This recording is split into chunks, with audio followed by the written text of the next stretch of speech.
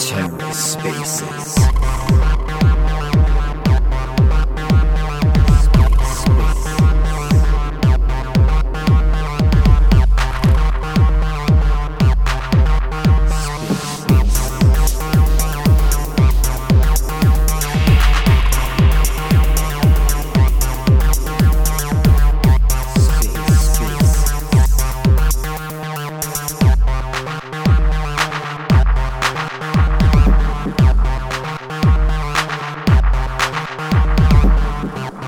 Let's get this thing started, shall we?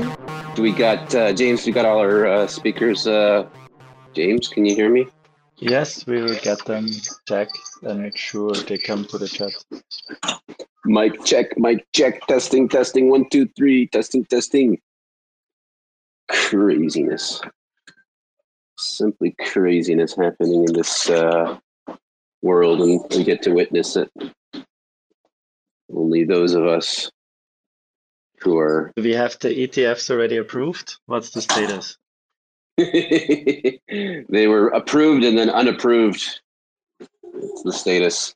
We'll get into it. We'll get into everything. I want to hear people's conspiracy theories, and I want to hear everything. So just a recap for those of you who went to sleep early last night, you missed all the fun. The SEC Twitter account, one day earlier than expected, announced that the ETFs on Bitcoin spot ETFs had been approved. Gary Gensler, the foreskin himself, decided that, that was not the case. And he then tweeted a tweet that said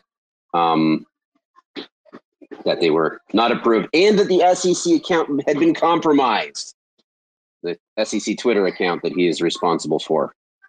And he said, no, the ETFs had not been approved. And then about 30 minutes after posting their original tweet, the SEC deleted the tweet saying that they were approved.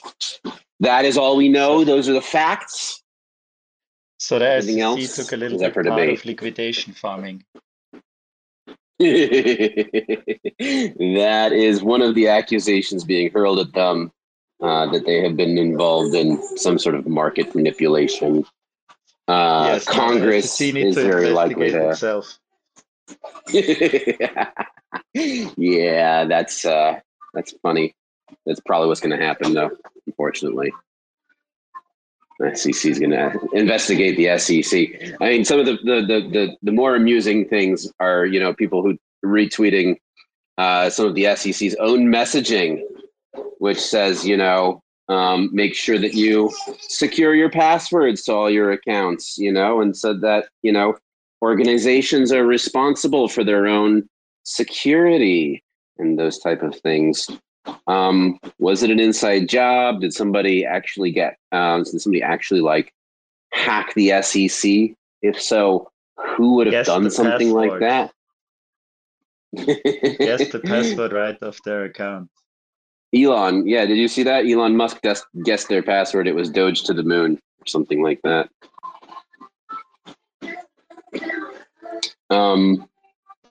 Yeah, no. We did see a tweet by Safety at X that confirmed that the SEC account was in fact compromised.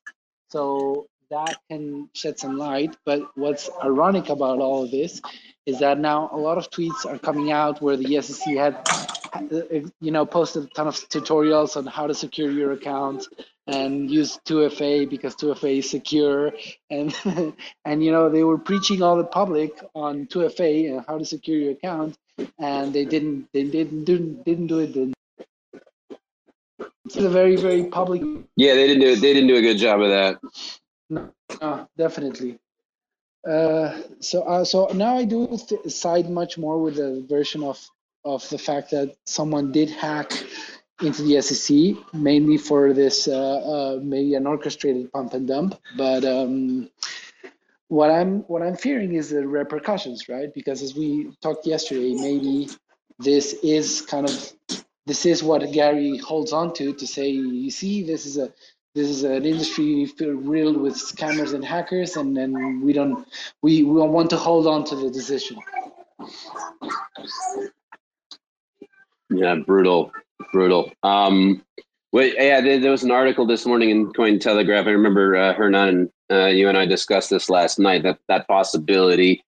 And yeah, I mean that certainly doesn't seem very likely, but definitely a possibility that the SEC is going to kind of use this fiasco as a way of like delaying the ETF further. But I think that I mean, it's possible. Anything is possible, but I don't think that's the most likely scenario because the SEC is going to be in a lot of trouble for this already, especially Gary Gensler. Yeah, and I think they're suing Elon Musk for like what happened, as in market. Are they really? As if, yeah. There's a tweet there. I think No they're way. suing Elon Musk. Yeah, I'll fetch it for you. I'll post it in the comments. So what's ironic about that is that obviously that's going to fall on his face, but what's even more ironic is that the whole it represents like the whole political siding of the SEC with the same movement that is trying to witch hunt on Elon Musk and the whole thing. So it all ties up very nicely. Put a big ribbon on it. So I want to introduce Hernan Arbor, tech forward thinker, is also on the core team of quantum economics. Hernan, have you met Chris and MC Squared? No, but I'd love to. It's a good spaces are a good opportunity for that. Right on. MC Squared is building the future of asset management on the blockchain, completely self-custody and cross-chain. And we're just in the alpha phase at the moment, so should have a public beta ready pretty soon, I believe. Yeah, and we have another speaker today, a very special guest. I'm honored to introduce Mr. Jim Pfaff. Jim, how's your day going? Doing well. How are y'all doing? Thanks for inviting me. You got it, bud. So tell us about yourself, about the American Blockchain Pack, and all the work that you're doing. Yeah, so I've been involved in public policy, both in the States and in Washington, D.C. for 30 years now. Big Bitcoin enthusiast, got involved with Bitcoin back in 2014. Nascently, I didn't hold. That was kind of dumb, but there you go. Oops. And so anyway, I spent 8 years on Capitol Hill as the chief of staff as well too, and been involved in advancing policy measures in DC. And I just recently became CEO of American Blockchain Pack, where we are advocating for the blockchain technology. We're trying to get federal legislators elected who are going to be supportive of blockchain, and will be advancing policy on the Hill, but just making sure we get people who actually know what the heck they're talking about, and so that we can make this industry more centered in its development in the U.S., as every great tech advancement has been through our history. That's very important work, my friend. And so, yeah, I guess I'm unfamiliar with PACs and lobbying the government. It's not one of my fortes. I know that it happens, and I know there's a lot of shady stuff that happens. I'm going to try to keep my language clean for the purposes of the space. But maybe you could go into a little bit more details on that, and like how does it work? Like how do you? So you say you advocate and help raise funds in order to get blockchain friendly people elected. Yeah, and by the way, I always tell people that I do politics so you don't have to.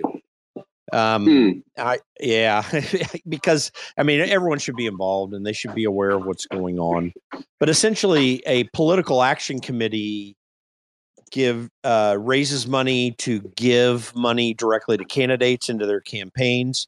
Always, if it's an organizational type political action committee like ours, then it's to candidates who believe in the issues we're talking about.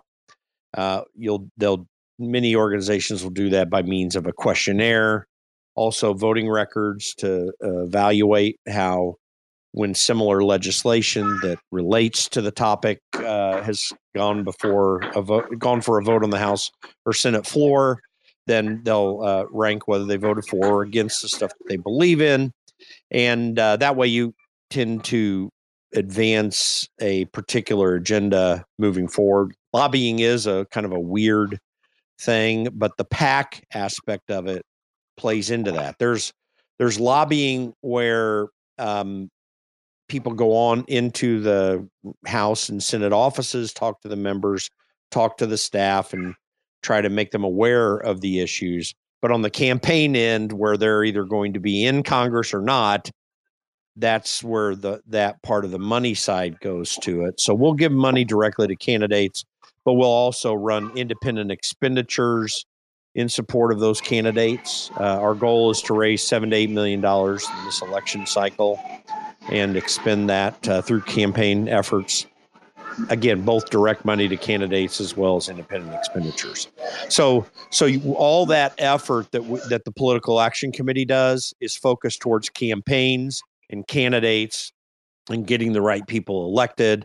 But then on the other side of it, then we spend the time educating them and pushing and advocating for policy we believe with in Congress once we can get the people we like elected.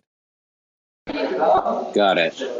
I think that's a sacred job for our industry, Jim. I wanted to ask you, it's a twofold question, right? The first one is, if you have an idea or at least a broad sense of how many people in the U.S. are, in terms of when it comes to Bitcoin and crypto, single issue voters, meaning they will swing Democrat or Republican according to the candidate that is most pro crypto or away from the anti crypto thing, and that ties to the second question, which is, even if you get $7-8 million for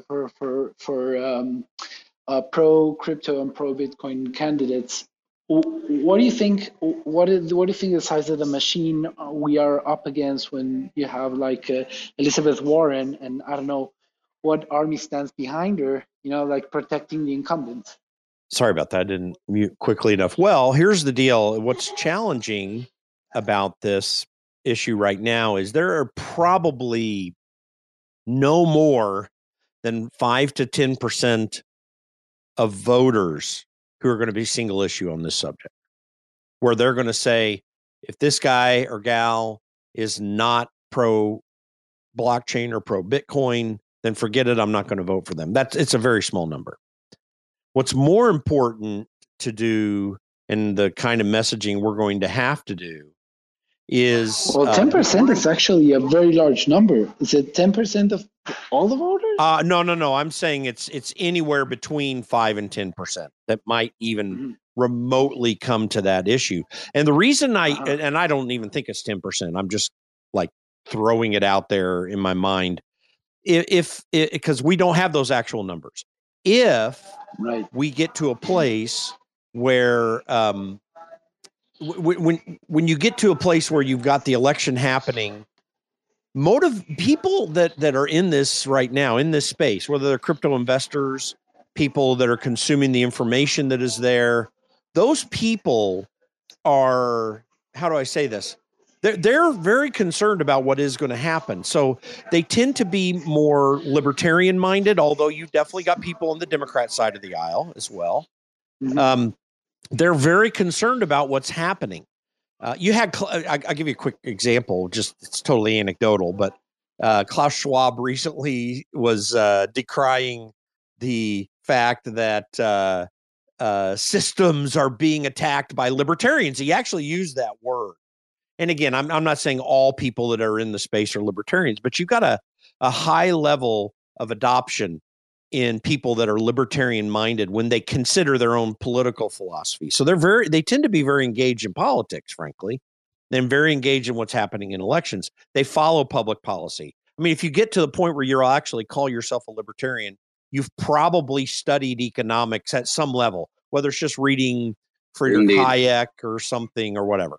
So I've watched hundreds of hours of Milton Friedman, if that counts. Absolutely. By the way, you're my fan. I'll tell you this, Maddie, when I worked on Capitol Hill and I was hiring staffers as a chief of staff for both Tim Hulskamp from Kansas and then Thomas Massey from Kentucky are the two guys I worked for. When I was hiring staff and interviewing them, one of the questions I always ask them is, name for me the 2 or 3 great people who most greatly influenced your philosophy of government. If they named a politician, I probably was never going to hire them.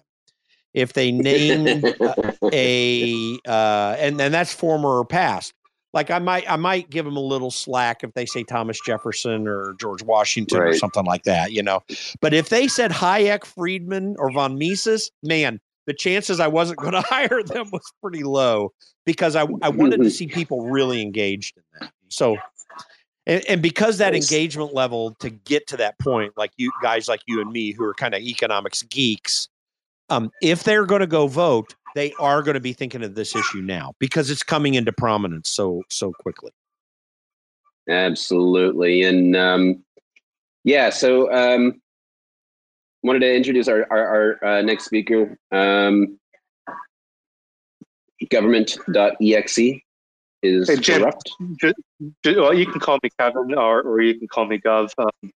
Just popped into the space just because of the title. And I was wondering if Murray Rothbard would fit that list alongside with, the people of Seoul and Ludwig von Mises. Absolutely. There's no doubt about it. Now, I will say this personally, I'm not an anarcho-capitalist in the strictest sense of the word, but I aspire to be, if that's the best way to say it. I really fall more in the von Mises camp because there should be a strictly limited role for government, but there is a usefulness for it. We need a legal system that will allow the conflicts that inevitably happen with personal and economic transactions in the culture and in the economy, to be adjudicated. And, Rothbard is truly a let's just get rid of the government kind of guy. I also see a place for defense, even though I'm with that, pissed off at how much war. But anyway, I love Murray Rothbard. He's brilliant, and I love the guy. I think that ANCAP's at least I can speak for myself, not everybody. I understand that an ANCAP society is never going to happen, but the reason why I support anarcho-capitalism is the closer we can get to that point of society, the more freer, the freer we are all going to be. I know it's just an ideological point of view, but as long as we can keep moving that goalpost towards, limiting government, you're going to be increasing freedom, and increasing prosperity along the way. So, that's my views on anarcho-capitalism. No, that's without a doubt. And that's why I always, when I'm asked this question, that's why I say I'm not an anarcho-capitalist, but I aspire to be, because I think that tension that goes in that direction is very important. And to be candid, if we really went back to the limits of the Constitution, that's about as close as any government has ever gotten to anarcho-capitalism, the closest system of government that's ever gotten there. And I know we're getting a little ideological here and I'll move on, but that is actually what you see in ancient Israel during the book of Judges, where literally all you had were adjudicators who played the role of judge. And when you read it closely, you see that they would stray and stuff from it. But there was no formal system of government at all in ancient Israel during that time period. And I do come from an evangelical perspective. When you look at 1 Samuel 8, everything listed that God told Samuel to tell Israel the reasons why they shouldn't have a king are exactly the things that those of us who want highly limited government are most concerned about. It's really worth reading that sometime, even if you don't ascribe to Christian or Jewish faith, just to read God's rebuke of Israel in 1 Samuel 8 is really informative and interesting when you think about this theoretically. And I guess now to bring it back to the subject of, exchange traded funds when we're talking about Bitcoin are the concerns, the governments or the corporations that run it. And when you're talking about, your BlackRocks, your Vanguards, and you can list a whole plethora of them that are going to be, launching, that do run and launch ETFs. The biggest issue with ETFs, especially in, we look at gold ETFs, GLD, SLV, their ability to control the underlying asset. And, you have 100 paper ounces of gold, 100 paper ounces of silver for every physical ounce. I think this is going to be the concern in the Bitcoin community when we're talking about a Bitcoin ETF. I could be wrong, but is that the thinking that we're going down here? Yeah, it's a concern, but only for those who hold paper Bitcoin, right? If you hold actual Bitcoin, you don't have any such concern. Wall Street can hypothecate it and print as many paper Bitcoins as they want. That's probably what they'll do. Jim, I see American Blockchain Pack is on the stage as well. Is that account with you, or is there a person that would like to speak there as well? No person. I just have that up so people know where to follow us at when they want to. Oh, beautiful.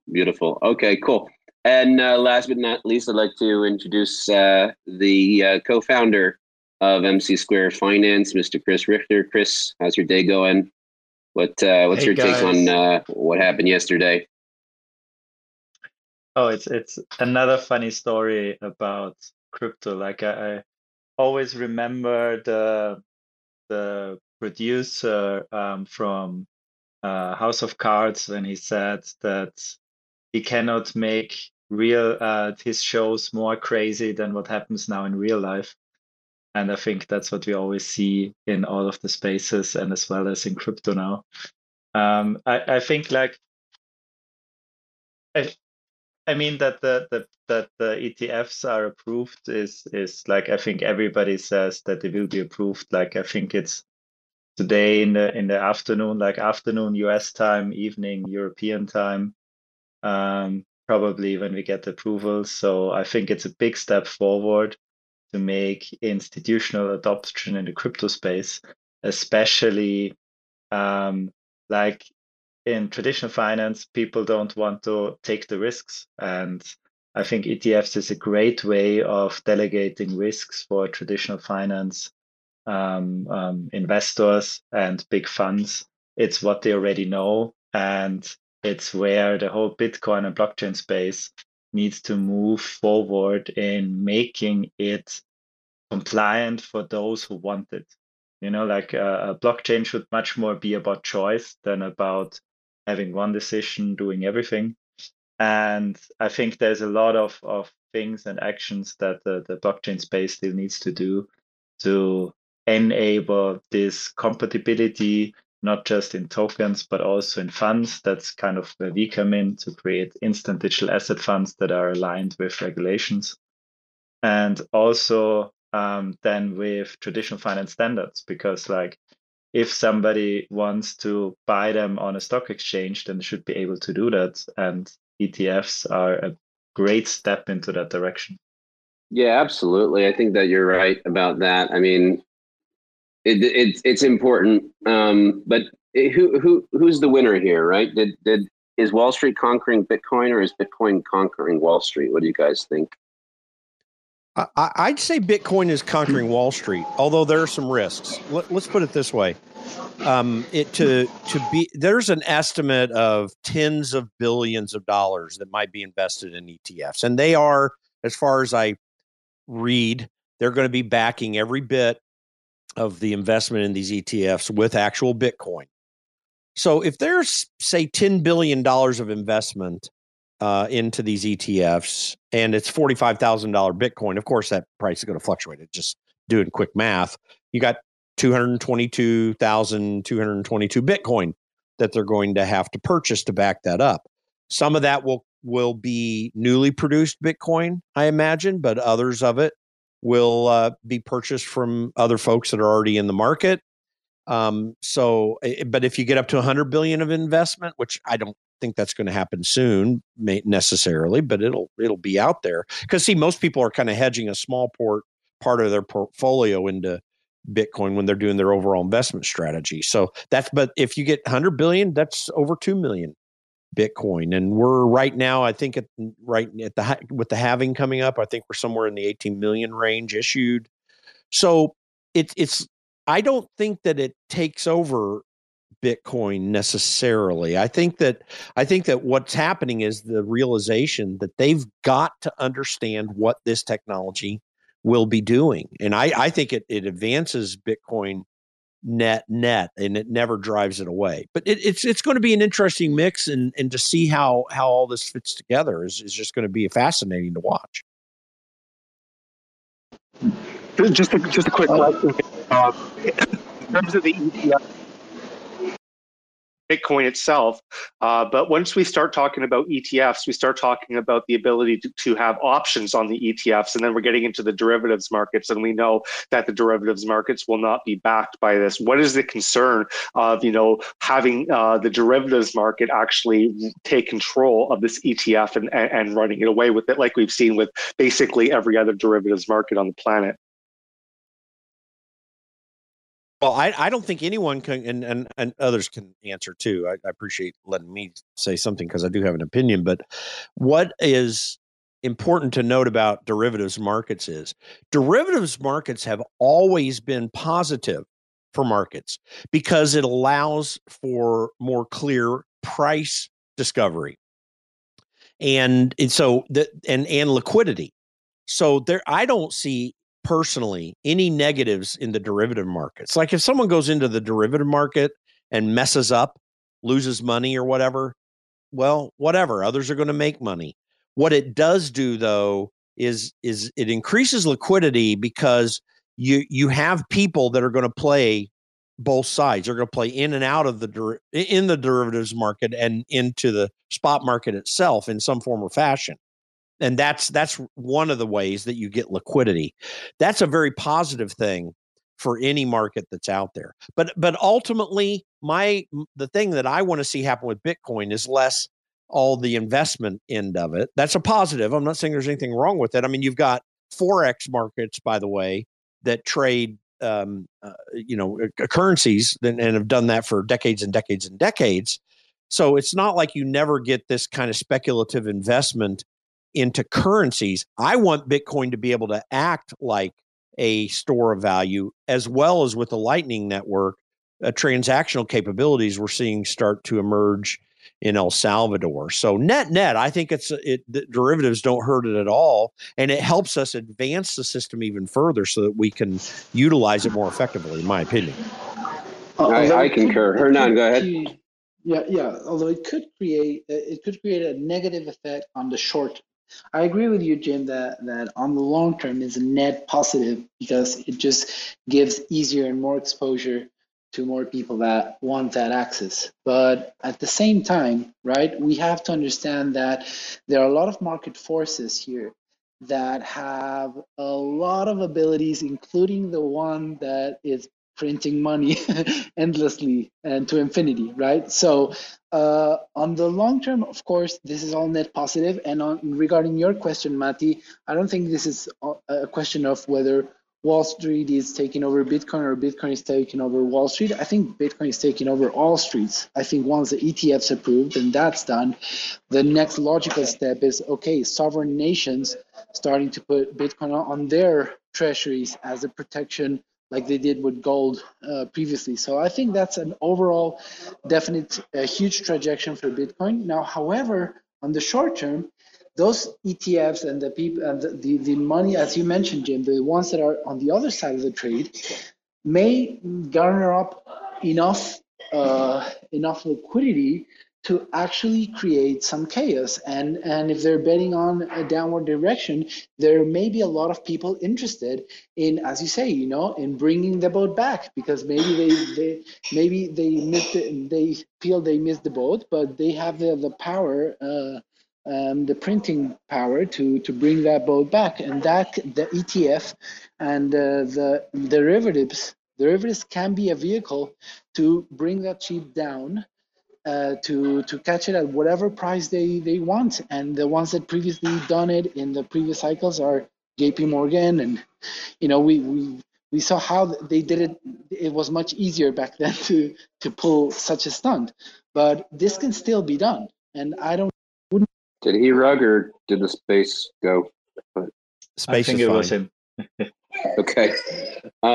Yeah, look, yeah, go ahead, Chris. I think for Bitcoin itself, having a lot of or a big share of the assets actually in ETFs is not so much of a risk due to how the voting and the governance of Bitcoin is happening. I think it's a bigger risk for some altcoins, like even on Ethereum, when then some traders of an ETF then have a huge voting power on what has to be done or what can be done, what can be approved. I think that's a risk, not especially for Bitcoin, but for several other tokens. And that's kind of one thing where they say, ETFs will be more centralization. But I don't believe that it will go into a centralization. It's just like a spreading into any type of asset class there is. And that's only good for the blockchain. By the way, 100% agree with that. And it actually highlights one of the values of Bitcoin is the whole governance issue. And I'm not so negative on other people and these other platforms, Ethereum, Cardano, XRP, Solana, and others trying to do what they're doing. But when you get into these governance issues, that what you just talked about is a very, very good point, because a lot of people don't understand what that distinction is and why that gives Bitcoin the kind of value and superiority that it has. It's one of the reasons ultimately why Bitcoin still has such large capitalization. And I think that it's important for us to really think through this the way that you talked about, Chris, because when you start breaking this down, it starts to help us understand what's so important about blockchain, or what the important factors are about blockchain development, and why it can be good for society, and why Bitcoin in particular can be this. So I think that this ETF is a positive development for everyone, even though there are very real risks that we need to pay attention to. But to your point, Hernan, I think that derivative markets, yes, people can play it and they can try to drive price down or try to influence the market, but there's always someone on the other side of those trades as well too. And even though you will see moves to try to change value, at the end of the day, someone else, they have to sell that to someone else, or they have to play against someone else's poor risk decisions to be able to win on their side of the trade. And that's a real balancing factor that I think is positive. But again, what I think most of us are all about here is the fact that we want to see Bitcoin be, as we're starting to see in El Salvador, and I think we're going to see in a lot of other places, we want to see its real value be in its utility and usefulness for individual autonomy and finance. The invisible hand is strong with this one. Yeah, look, I think that Bitcoin works really well because it takes into account human greed, and it's just one of the features that Satoshi embedded within the code. Within the economics and the tokenomics, is that people are greedy, and you don't have any more greedy people in the world than on Wall Street. So, of course, they were going to find it eventually, right? Gav, go ahead. So just a quick question here in terms of viewing Bitcoin as money, as in all the utilities of money plus a store of value over a long period of time, which currency doesn't really fit into. I guess the question here is, we've been in an inflationary cycle for, a very long time. You can point to, at least the 70s, but, going back to the 30s, the last Great Depression. So, Bitcoin has performed relatively well in an inflationary environment. But my question is, if we move into a deflationary environment, which, more than likely might be coming as we move into economic winter, and all this malinvestment over the last few decades is reversed, and we see a credit crisis, a debt crisis, especially in the bond market as yields continue to spike.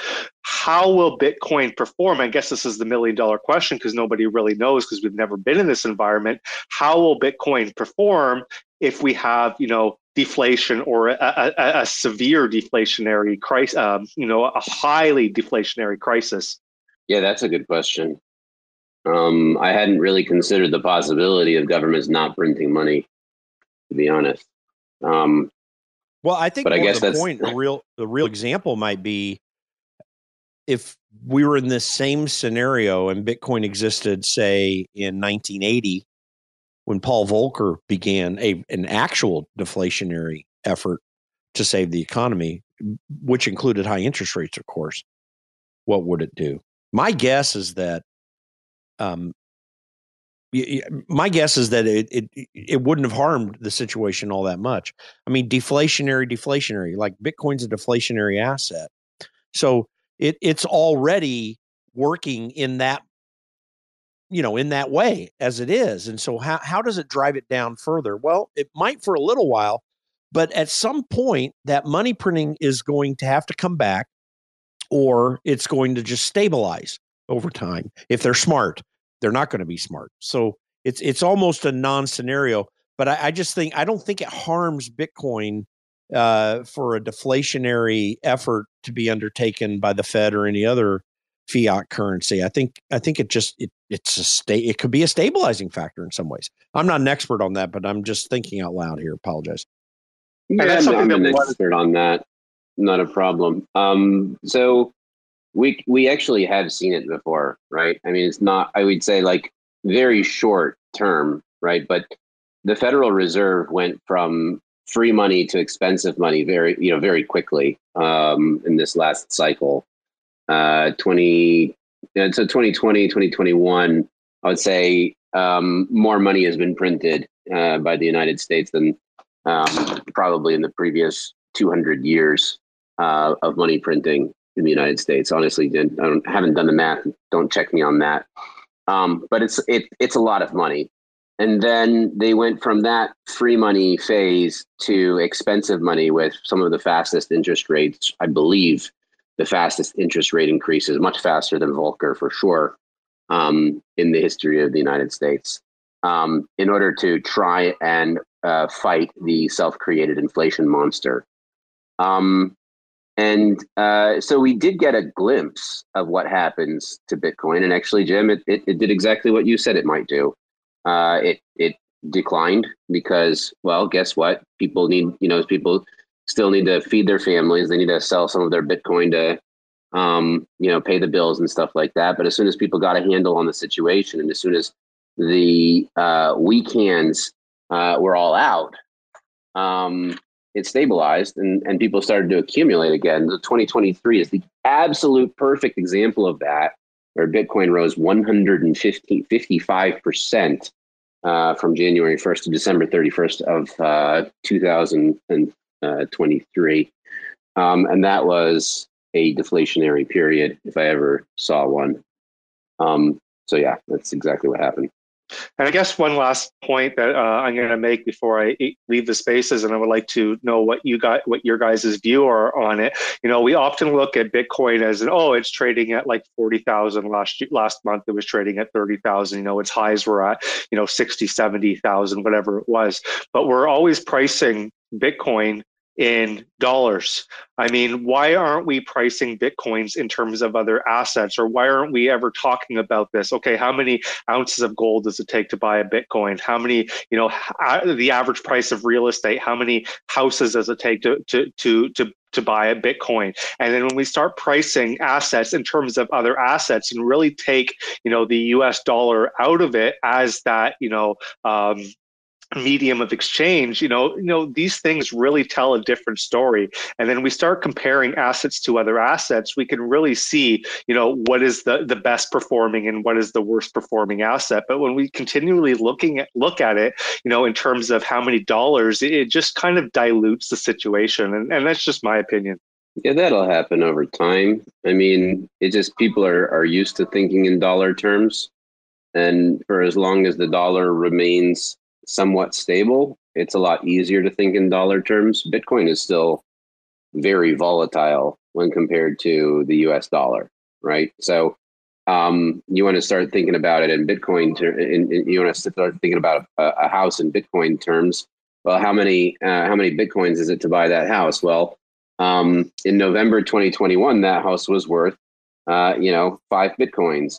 And, in 2022, it was worth, 17 Bitcoins, right? And then, and then now that house is worth, I don't know, 4 Bitcoins or 8 Bitcoins. So that's a very difficult way to price houses. The value of the house did not fluctuate that much within these last 5 years. So yes, I tend to think because I tend to keep my books and keep my balance as much as I can in Bitcoin. So I tend to think about things like if I did want to buy some gold, which I have bought gold with Bitcoin before, that's okay, 0.001, right? Okay, that I get that. And then I decide if that's worth parting with or not. But only over time, I believe that Bitcoin will stabilize. Once it reaches full market penetration. We're not nearly there yet. Bitcoin's market cap isn't even close to that of like silver or gold at this point. So we still have a ways to go. And I believe that we could cover a lot of that ground in this year, next year, in this cycle. Because, as Hernan mentioned earlier, right, the last cycle was about Wall Street, and the next cycle is going to be about nation states. It's going to be about, countries FOMOing into Bitcoin, countries printing fake money in order to purchase real money, like Michael Saylor's been doing all for the last few years. So once Bitcoin stabilizes, then we'll be able to start thinking about assets in Bitcoin terms. But I do think that's going to take it's going to take a while until that actually happens. Now, the scenario that you just laid out, using bad money to buy good money, that's, Grisham's Law 101. And, that's going to actually, cause the crisis, the financial, the currency crisis, globally. And, when we take a look at, okay, let's take a step back a bit and talk about the US dollar in particular. And, it is going to lose reserve status. It is, because all other currencies in the history of the world have. And, the average lifespan of a reserve currency is about 80 to 100 years. The US dollar became reserve in 1944, 1945. So, it's long in the tooth. Now, as we move into the next reserve currency, I guess the question is it going to be a commodities-backed currency, the RMB, or, some other fiat currency that's going to be, or like special drawing rights, or, and if it is a commodities-backed currency, would you like to see Bitcoin in there alongside, gold, silver, oil, copper, to help stabilize the global monetary system? Absolutely, it will. Bitcoin fixes this, as the saying goes, right? So what about other assets? Like what about like XRP ETFs or like Cardano ETFs and Chainlink ETFs or Dogecoin? Dare I say Dogecoin or Bonk? When does that happen, Jim? I really don't know. I mean, I'm not sure what they're thinking, honestly. But maybe I'm misunderstanding the question. What do you ask me that again? I apologize. All good, man. Like, sorry. Let's assume like Bitcoin ETFs get approved today, spot Bitcoin ETFs. I know that there's a bunch of other. I know that, or there have been hints that there'll be like an XRP ETF next, or Ethereum ETF, or stuff like that. How do you see this playing out? Are like what? All of the crypto is going to be ETFs? Well, I honestly, I think yes. I think a lot are. Well, not all, but all of the top 10 that are out there: Bitcoin, Ethereum, XRP, Cardano. I could see someone. It'd be stupid, in my opinion, but I could see someone doing a Dogecoin ETF, even possibly. I doubt the SEC is going to approve something like that. I think they're going to see what a lot of us see, that's just kind of a flaccid, stupid thing that popped up out of nowhere. But of the main platforms where you're actually seeing, hey, don't fade Dogecoin, man. I will kick you off this space, man. well, I apologize. I'm just kidding. I'm kidding. I just hope feel free to speak your mind. Hear me. Yeah, I hope Elon doesn't. Oh, hear me. He hears everything that happens on the Twitter Spaces. That's right. That's what they say. But yeah, now I'll accept the Dogecoin, but if they do a Shiba Inu ETF, I'm going to fall all out of my chair. But nonetheless, so I think all of that I'm saying is a good way to say that there are some serious things happening on certain platforms. And the ones I mentioned, other than Dogecoin and Shiba Inu, there's very real development happening, very real use case that is taking place. I mean, obviously, the Bitcoin maximalist says that they're all crappy, but and I'm not going to argue that point. I think there are arguments to make that make Bitcoin superior, but there is real development happening on every one of those platforms, and so there's going to be a reason for an ETF to come about in someone's mind. So yeah, my guess is that those are going to be offered. I think Ethereum's probably going to be the very first one that you're going to see one after the Bitcoin ETF.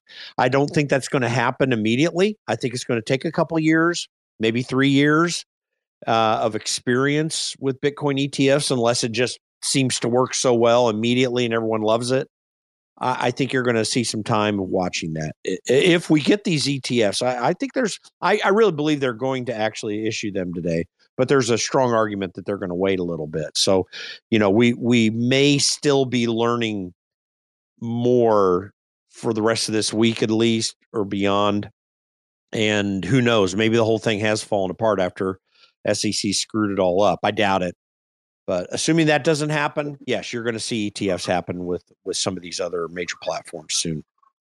Man, 3 years for an Ethereum ETF. I mean, at this rate, I don't know if Ethereum is even going to be around by then, honestly, with all of the thunder it's actually thunder has been stolen from it by some of the other layer ones. Honestly, Ethereum's looking a bit weak lately. Hey, Action. I agree with you, by the way. How's it going, man? I'm glad you could join us. What's your take on what happened yesterday, and what do you think? How do you think today's going to play out? Man, it's a big old pile of poop, isn't it? Let's be serious. Like, this should have never taken place. It's kind of sad that the people who are supposed to be protecting us messed it up this bad. I've been posting here and there about the things that have been said in the past. Like, hey, make sure that you have two-factor auth on your account. Make sure that you're doing this and that. And like right now, a lot of buddies of mine are getting blocked by the SEC just because they're calling it out how they see it. It's pretty disappointing, if I can say so myself. I really wish that these guys would have, well, I mean, what am I saying? Am I expecting them to do the right thing? They haven't been doing the right thing for a while now. This is no different. Let's be serious. It is what it is. Like, it's just par for the course. I mean, I wish it were different. It's not. And we should have expected this to be exactly the way it is now. I guess we're a little too positive nowadays. This is just exactly what we should have expected from the beginning, is for them to mess it up. So we see massive approvals today then? And how does the market react? I don't think I need to know because I'm 170 times leverage long on Bitcoin right now. You didn't want to go 200. What happened? That's paper hands right there. Oh, I got yeah, chicken. I was chicken on the 200, man. No, so it's one of those things. Like, I'm actually not upset that it happened. In the sense of like taking a look at the markets and how the markets would react, right? I am upset that the three-letter agency that's supposed to be serving the people has been failed again. But I'm glad we got to see that people did, make it pull back. To me, I hope, and I'm seeing rainbows and sunshines ahead, because people are like, okay, so there is a little bit of a pullback, but it held, right? Like, we didn't come crashing down to the 30s. That's what people wanted to know. Like, are we going to have this major pullback? And because we didn't, I think people are even more bullish that I we're think. not going to see that Can you kind hear of me, like guys? crazy Sorry, I had action. to leave some family stuff. But Hold on. Action is still speaking here. Hold on. No, that's quite all right. I'm just saying, like, I think that we are going to see better results this time around because of what happened. Yeah, but one point that I want to just make before we go to Hernan, the pullback, and I tweeted this out earlier today. Matt Case tweeted a chart of it, and I retweeted him or quote tweeted him. So basically, the market expectation, and this is what I was saying from the beginning, was that we get a pop up and then a sell off because it was buy the rumor and sell the news event.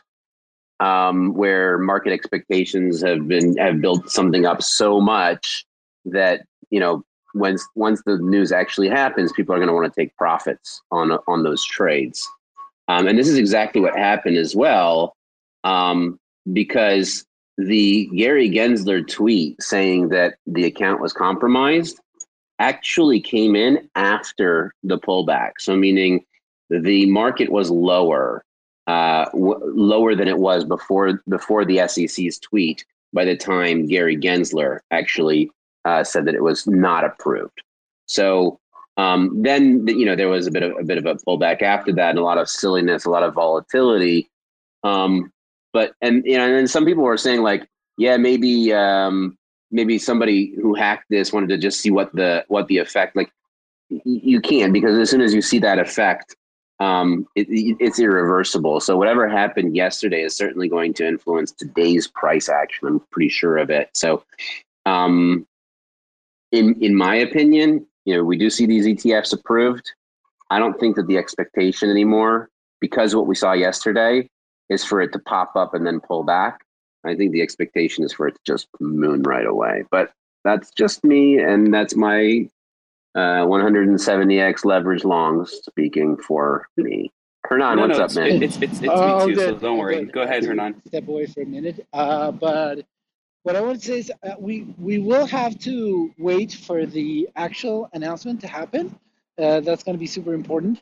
But what I'm noticing, right, and there is like, Bitcoin is not obviously not in a vacuum. It's a leading king of assets on crypto.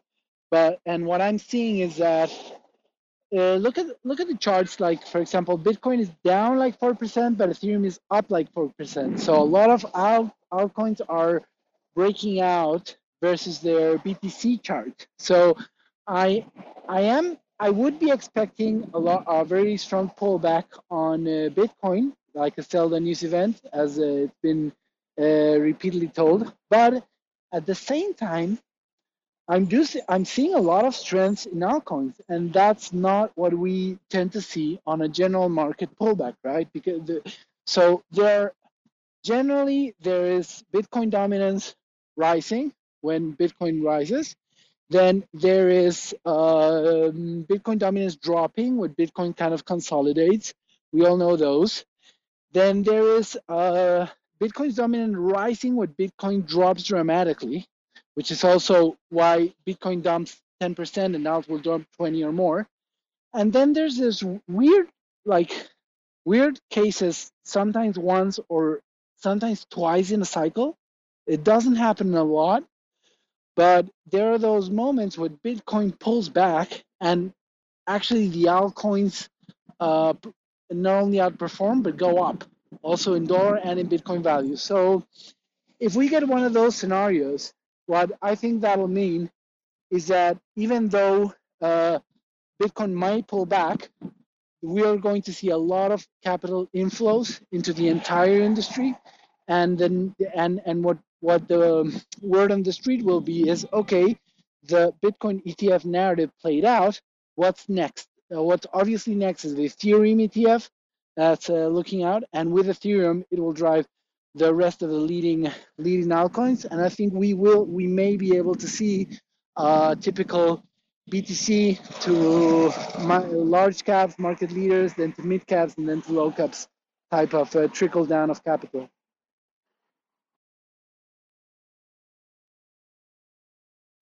Yeah, those are my thoughts.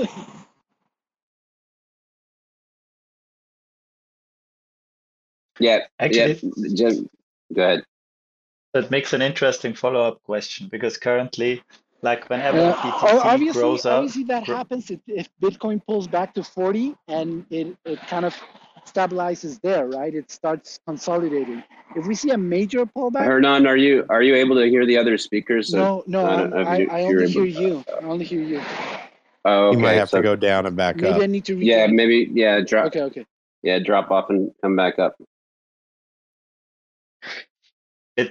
It brings an interesting follow-up question, because currently, whenever Bitcoin is growing, all the other coins, Ethereum and the other main ones, directly move with it, and then the alts as well. If the ETFs make such a big difference, will this change so that actually the tokens with significant ETFs will have then another behavior than the others? Or will it be always the same, because basically the liquidity pools on the big dexes are always a reference to BTC and ETH? I didn't get you. Can you? So I didn't get your point there. So essentially, let me see if I got this, Chris. You're saying that there's always an impact on the markets because most liquidity pools have a BTC and ETH pair, right? So whenever those two move, there's going to be movements in other coins. Yeah, I get that. It's not as big of a move, but yeah, it has a huge impact. I agree with you. I was actually explaining this to a group of people yesterday because they're like, well, how come when one coin moves, all of the other coins seem to move the same direction? It's like, well, that's how the liquidity pairs are set up. Of course they're going to move. Unless you have pairs that are exclusive with stable coins, you're absolutely going to see an impact on all coins when you have the major ones moving. I mean, especially blockchain wise, right? Let's say somebody is building something on Polygon, and that blockchain is going to say, well, you need to have a Polygon pair. So when Polygon moves, that's going to move. If you have something that's being built on ETH, same idea. Whenever those pairs move, you're going to see a price impact across the board. But also, and that is absolutely true, and people do forget that how significant a factor that is. But the other factor as well, or the other thing to note as well, is that sometimes they do move in different directions.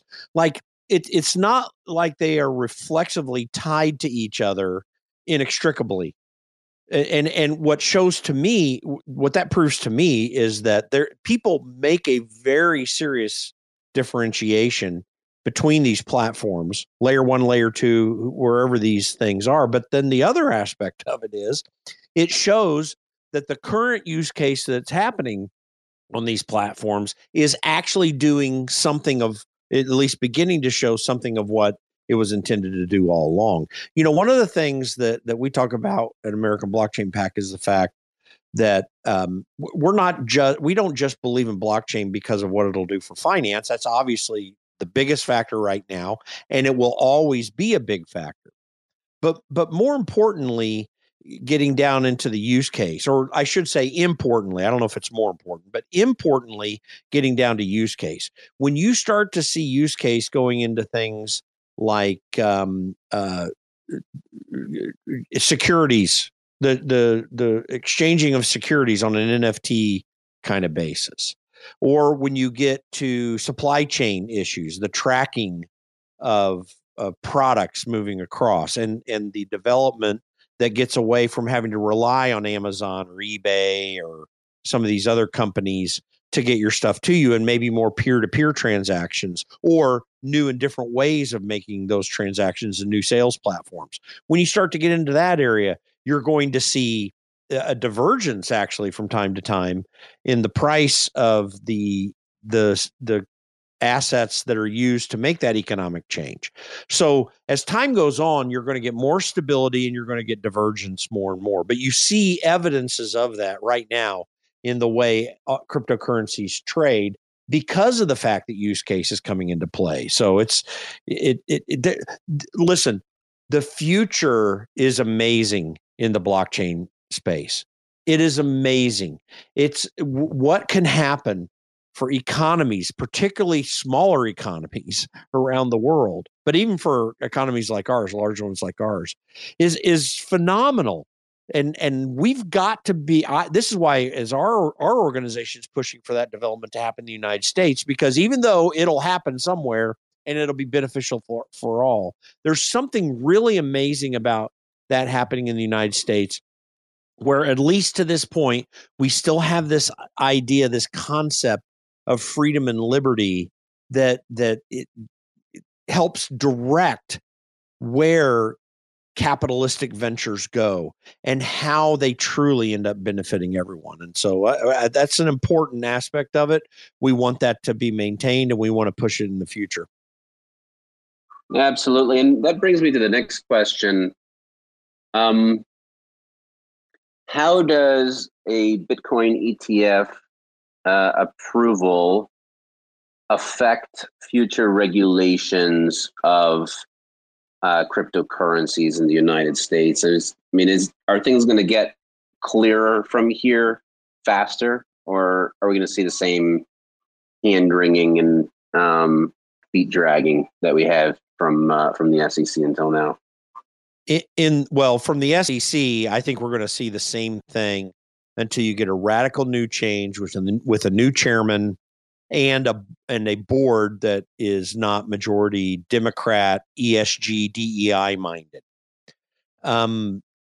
There's a lot of problem with the SEC right now, and so that particular aspect of regulation, I think, is in stasis until we can get into a different mindset in an administration where new appointments can be made.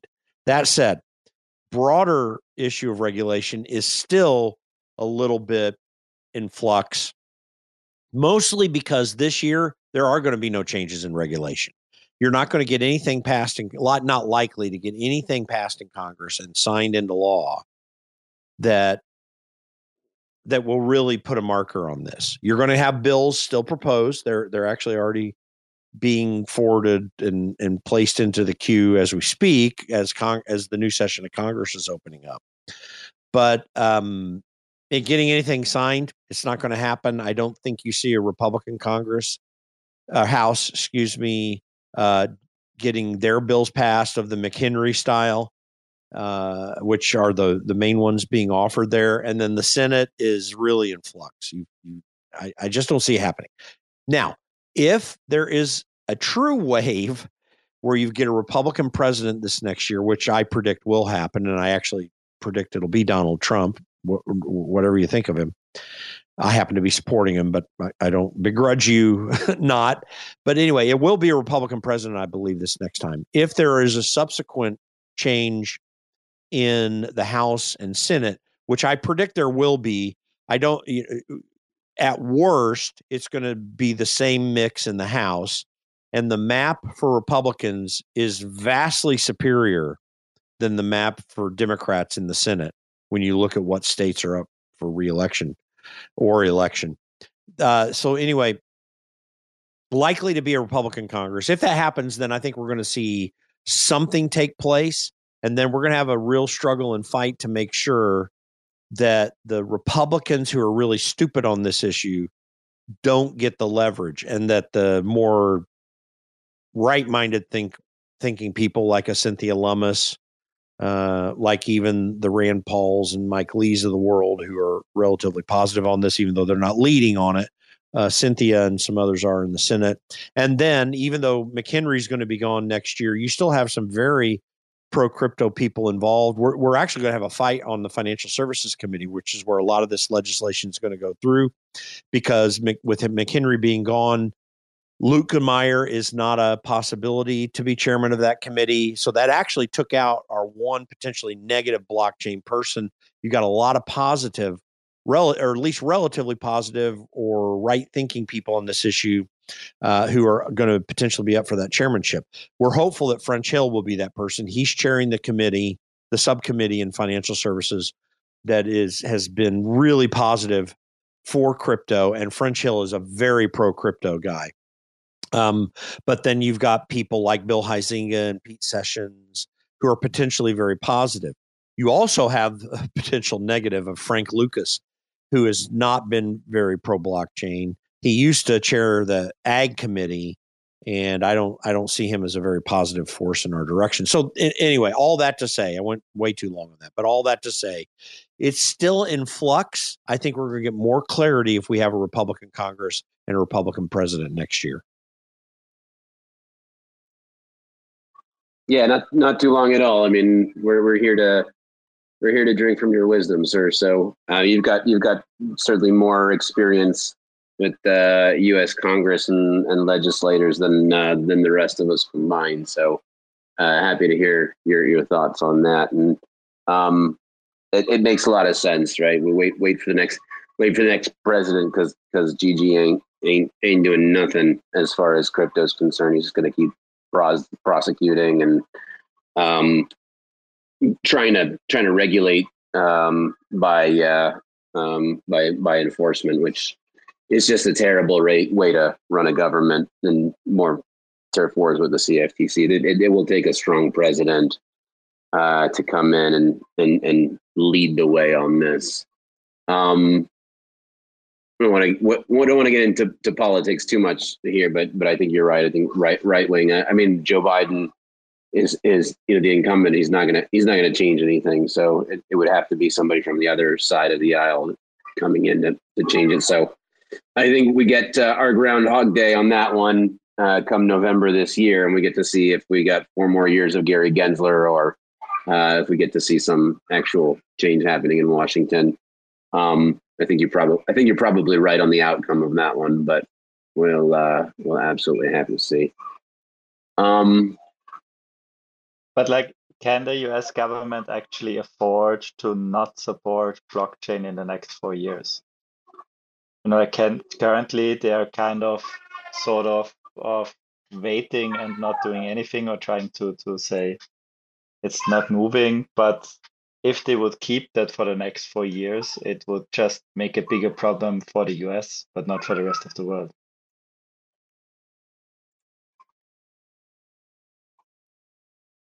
Yeah, absolutely. That's the thing that I think a lot of people don't get, is that, America is sometimes thinks that they are the world, but those of us outside of the United States, we understand that regulation is happening at a much different pace. Over in Europe, I think that the issues are bigger with what they're preparing as far as a CBDC, and I'm wondering if there's any kind of connection, between getting Bitcoin approved on Wall Street, and maybe how will that affect central bank digital currencies. Probably, I wouldn't assume in the United States. I think that the United States they are letting the private sector take the reins on CBDCs. But how does the Bitcoin ETF approval affect CBDCs in general? It's hard to say that there's any direct effect. There's already, as you guys probably already know, maybe some of the space don't, there's already an effort to develop this technology for use in the Fed, and they did release the Fed Now program, which is in effect a modest attempt at a CBDC. As I understand it, it's designed to facilitate transfers of money between banks. I think that the Fed and other central banks recognize the utility of blockchain technology in a sense, but they really have a dastardly plan in many cases to control the world, so to speak. And so I think that the desire on the part of the U.S. government, of some in the U.S. government, to push for a CBDC is still fairly strong and concerning. The question is their ability to do so. Is the Fed authorized to change monetary policy in that drastic method? I would argue they have no authority to do it. I'm not even sure they have authority for Fed now, but they're just going to, in many cases, just go ahead and do what they want to do and not wait for Congress to act. But there has been discussion of them. Some media reports have shown that they, in various statements from people on the Fed board, have shown that they are looking to Congress for guidance on this. So it still is in flux. They may be waiting for Congress to act, but I don't know if I have confidence in that. And there is definitely a desire. There's a really bad trend in all Western democracies right now to put a greater stranglehold and control on citizens out of some sense of needing security and safety, as they argue it, at least. Not that it provides it, but that's their argument. And so we have to keep our eye out on that. And this is one of the things, if we do get a Republican Congress this next time, that we're going to need to have some aggressive action on and shutting down the whole idea of CBDCs. Interestingly, you talk about the EU. One other thing about Europe is Europe actually, in terms of development in this area, is by comparison better than the United States, particularly in England. And so I keep my eye out and watch, if they're going to be able to take up the mantle here. I don't think that Singapore and Dubai, for example, can be the exclusively central area of development in this area. That's going to be significant and important, obviously, in both places. But it's Europe or the United States as well in the long run that are really fighting for this technology, or will be fighting for this technology. And Europe is slightly winning, even though they are moving very aggressively toward a CBDC. Yeah, well, you really have to define winning there, because I do see CBDCs as a very negative and authoritarian move by the governments. I think they will, regarding the question, I don't think they're going to ask for permission regarding the CBDCs. And I see CBDCs also as a negative in relative to Bitcoin, because as it is programmable money, it's very likely that the ones programming the CBDCs can go and say, okay, this money is good for buying groceries and maybe a bus ticket, but it won't work for buying Bitcoin, right? So that can be programmed into the CBDCs. And that's a very, very, very harsh authoritarian move. I don't think it's going to go either through Congress or any other typical legislative process. I think they're going to shove it down our throats through a type of financial crisis that everybody needs a government. Everybody except the top 1% will need a government handout to make it through. And that's how they're going to just shove the CBDCs all down our throats. And I know I'm sounding a bit grim here, but this is where CBDCs are taking us to. It's something to fight for. And by the way, if I wasn't really clear, I do not support CBDCs and have the same concerns based upon what you're saying. So if there was, it seemed to me maybe that I wasn't saying that clearly enough based upon your response. It is absolutely antithetical to human freedom. It should be fought against, and by every means necessary. Congress should put their foot down legislatively on this issue as well, too, which they have authority to do related to the Fed.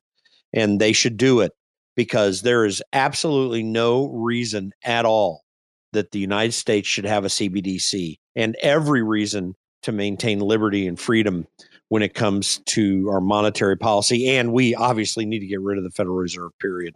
So anyway, just wanted to make that very clear statement if it wasn't clear before. Although you don't think that last one is not going to be very easy.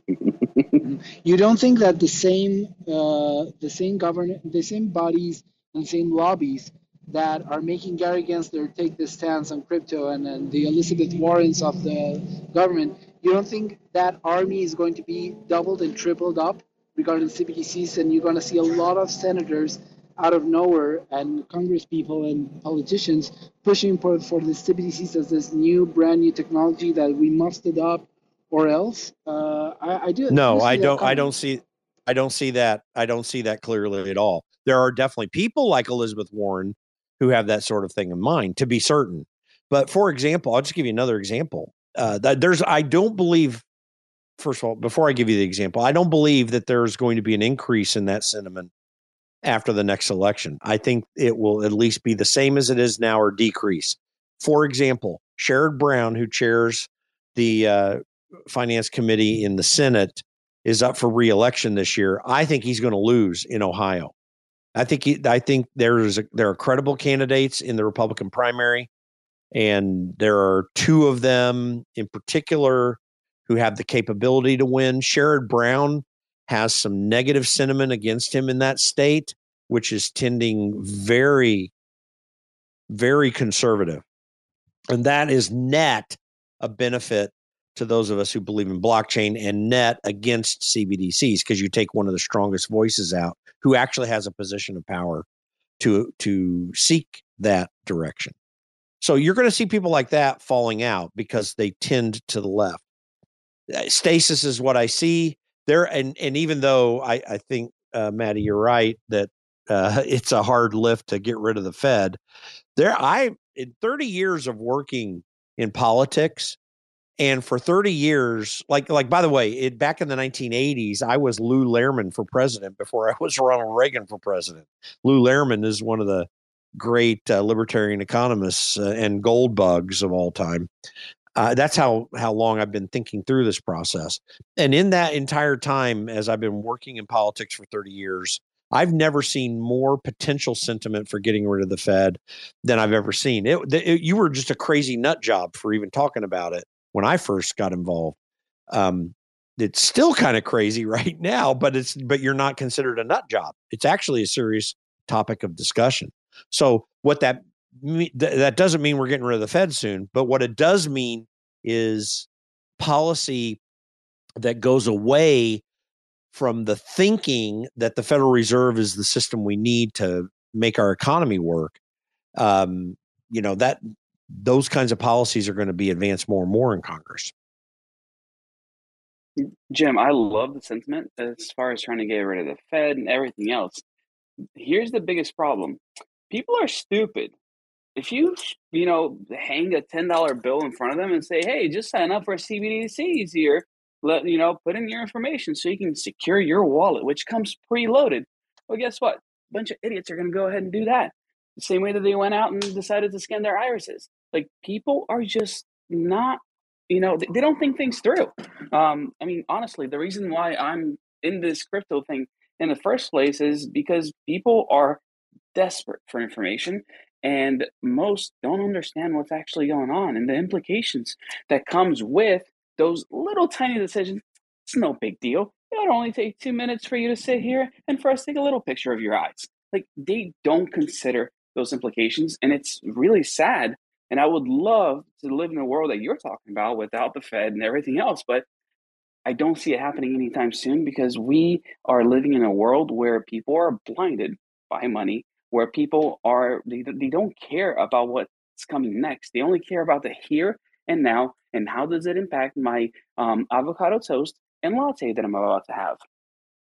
So 2 points on this. The first thing, I want to retort in a couple areas. First of all, I agree with you. We're not going to live without the Fed anytime soon. It's going to be around.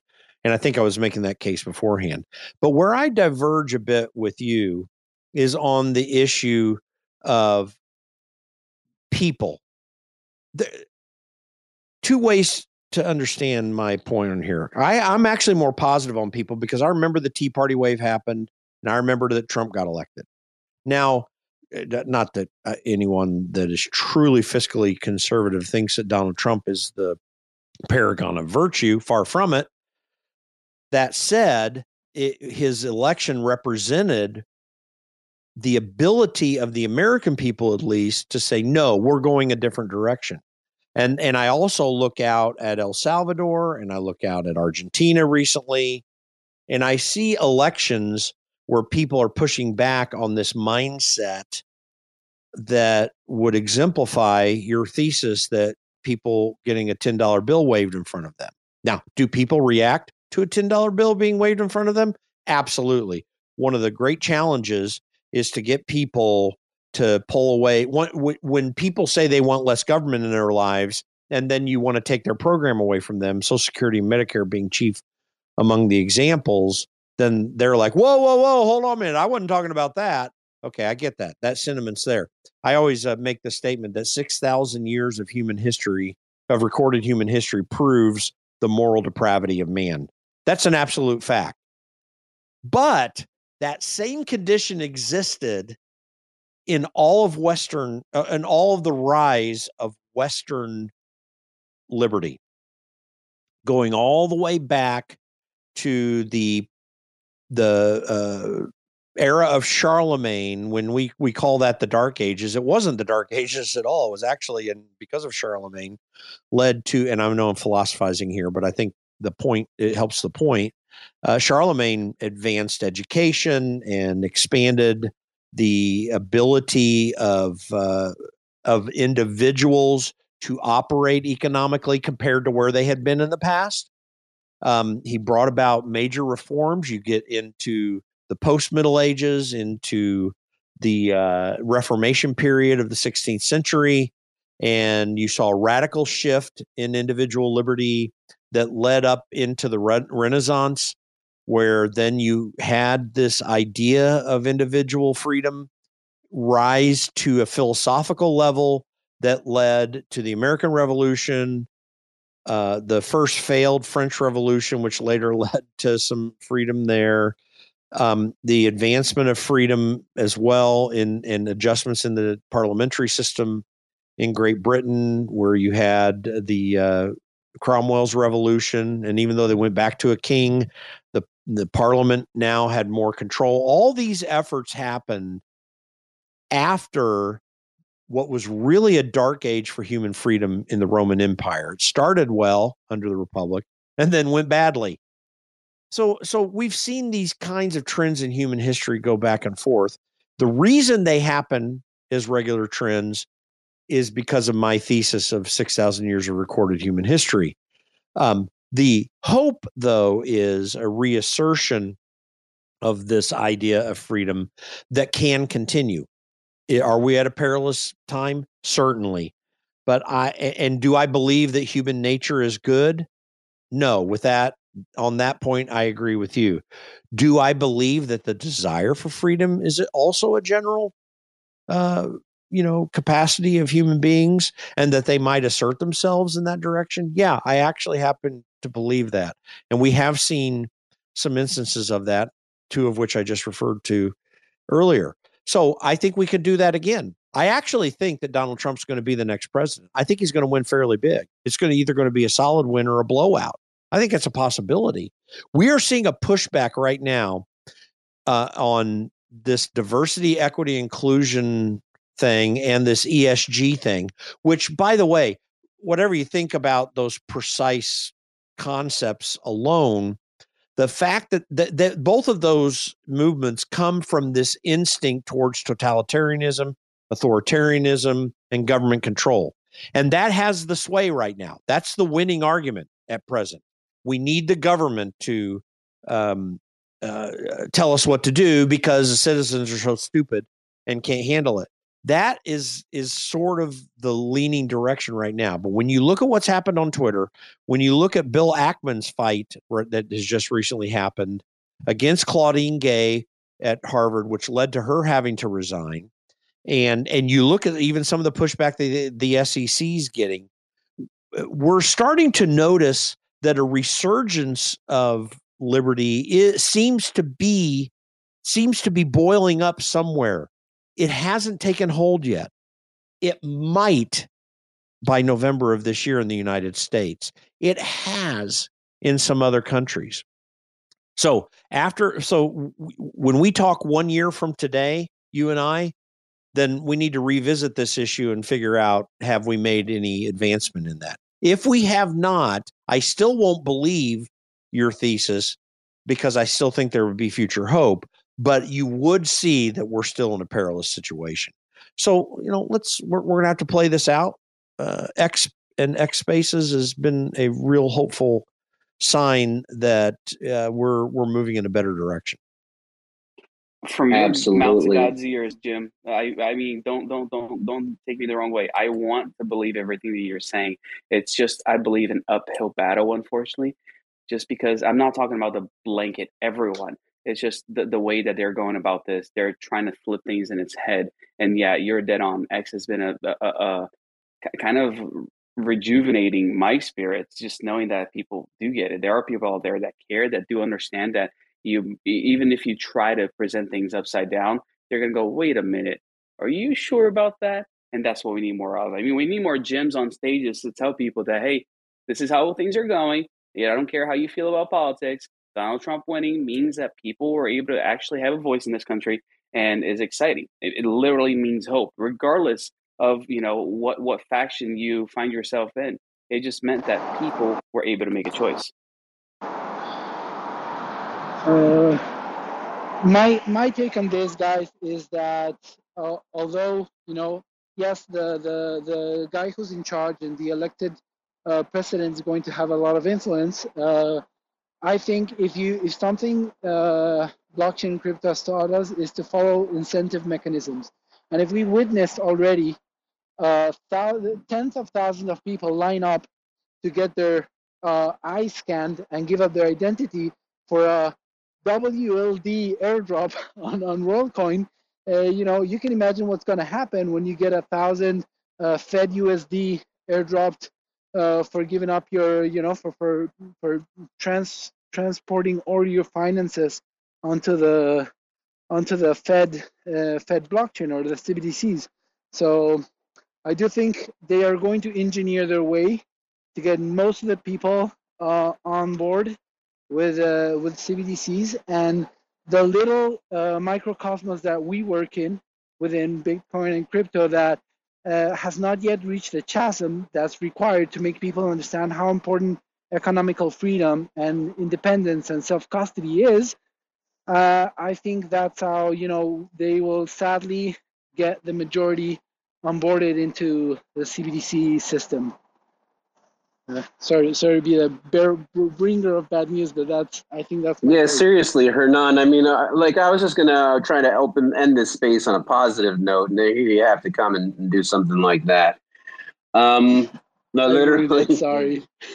it's all good, bro. In any case, this has been a very strong first spaces of the year.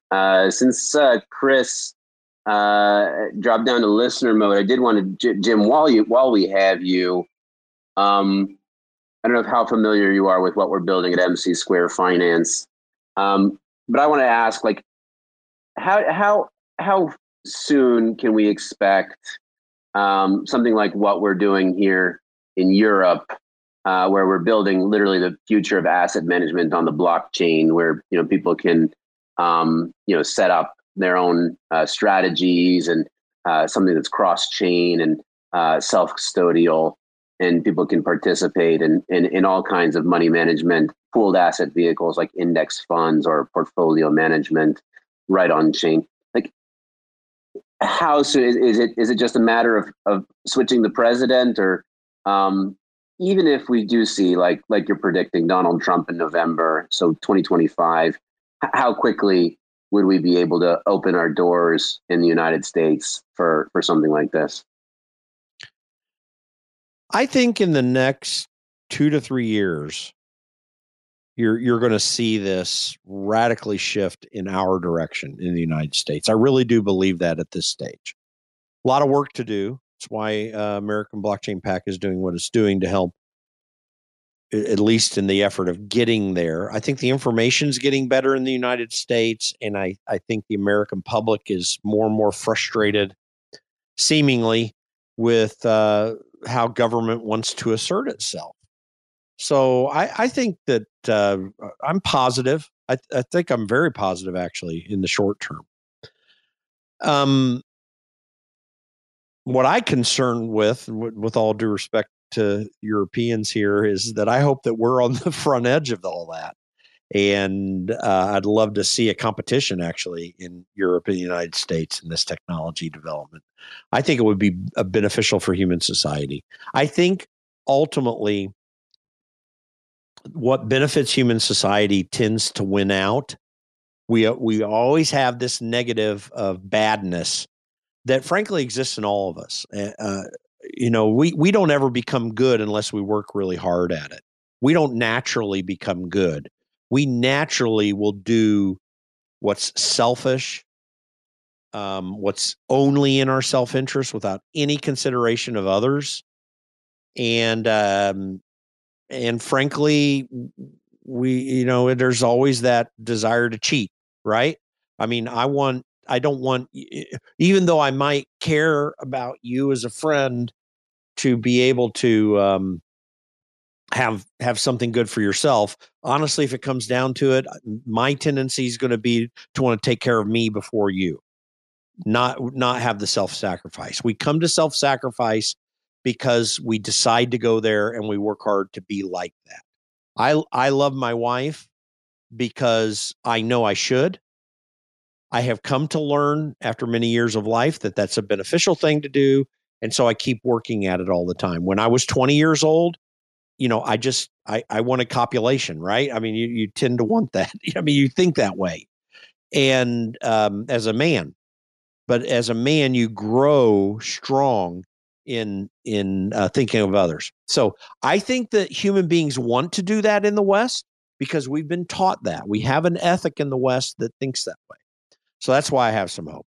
So if we get that kind of development here, where what you're trying to do, I mean, just look at the difference between Binance and Binance US and what you can do on those two platforms. If we could get to a place where a platform, and I'm not trying to sing the praises of Binance per se here, I'm just using an example that we all understand. If we were at a place where we could have the worldwide Binance platform operating in the United States, then I know that we are rising to the future, because then that would mean that we don't have these arrogant desires to shut down people's seeking of financial opportunity on their own. I'm hopeful that we'll do that in the United States. I think we can. I've got a lot of work to do. But once it happens, what you're doing there and what we're doing here, what we could do here, is going to benefit all of mankind. I see that potentially happening, and we'll see what happens along the way. I've just seen so many cycles in life. 30 years of working in politics, I've seen it go up and down so many times. That's, I think, one of the reasons why I have hope, because experience tells me all I got to do is just keep working. There we go. That's the way to bring it home. And that's the way to end it on a positive note. I want to say thank you, everybody, for listening. Huge thanks to Jim Pfaff for joining us and sharing some of his wisdom with us today. Absolute huge thanks to MC Square Finance for putting this thing on. Chris, famous last words? Yeah, thank you for the very interesting discussion. It was very insightful and a great preparation for the ETFs and the next coming months. If you want to try out the platform, then actually you can do now already on app.mc2.fi. You can log in and even create on-chain strategies. The UI is still a little bit rough, and in the preview mode, we have super nice designs coming up that probably will be released next week. And I'm looking forward for talking to you again on the next Spaces. All right, so that's app.mc2.fi. If you want to try out the platform, be one of the first, send us feedback. Obviously, still a lot of good things to come. So we'd be happy to hear and see you trying it out. Thanks everybody for joining.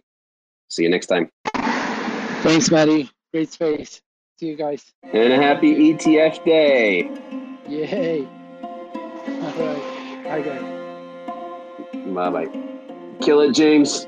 Just kill it. Motherfuckers screaming out loud, looking for mercy before they find themselves working a corner down in Jersey. What could be worse? Misrepresenting the first come, first serve mentality stuck in the burbs. I'll be numbing up first before discovering what works, and we'll see what other kinds of treasures under the dirt. We rape and plunder the earth, sit and wonder about the worth and play, ring around the rosy while the thunder is served. Motherfuckers walking around here looking faceless, trying to make a living selling friendship bracelets. Dead ends dragging out the max amount of payments. Red down days got 'em acting all bankless. Yo fam, what? Check these tokenomics. They probing this bear, flexing broken honest. I had to lay my soul down, I'm just roasting otters. And then to end a long day, 11 bowls of chronic. Never known to politic, I was born to frolic. It's been my policy to pollinate all over the plot. We got a lot of apologists jumping in at the top. We like to measure their velocity before they hit rock bottom. Over impossible loss, it's all moss, and I'm liking the odds. Fondue in the morning, forming mycological bonds. Flick the cap, yo, the road is highly involved. Flip a coin, diary evolve. Motherfuckers screaming out loud, looking for mercy before they find themselves working a corner down in Jersey. What could be worse? Misrepresenting the first come, first serve mentality stuck in the burbs. I'll be numbing up first before discovering what works, and we'll see what other kinds of treasures under the dirt. We rape and plunder the earth, sit and wonder about the worth and play, ring around the rosy while the thunder is served. Trying to figure out the max amount of dinner lace, stacked in non-toxic, just to get a better place. Smacking on the hostage, like the shit is play for keeps. Clowns, white knight, and all these Maybellines. They call it implausible, when model after model keeps on ripping off the coat and going full throttle beats. Tearing apart your community, all these low-hanging fruits bearing zero liquidity. Got a planet in reach, coming standard to each. I'm on the back 10, stargazing after the siege. Commanding all the management to grab a few Z's, and then we'll round up the beasts and send a messenger east. Y'all better sign a release when I'm bumping these beats. Hands up if I got motherfuckers drumming the streets. Yo, we got a few dubs, we got a couple defeats, and if you're coming for the king, you better have some of each. Motherfuckers screaming out loud, looking for mercy before they find themselves working a corner down in Jersey. What could be worse? Misrepresenting the first come, first serve mentality stuck in the burbs. I'll be numbing up first before discovering what works, and we'll see what other kinds of treasures under the dirt. We rape and plunder the earth, sit and wonder about the worth and play, ring around the rosy while the thunder is served.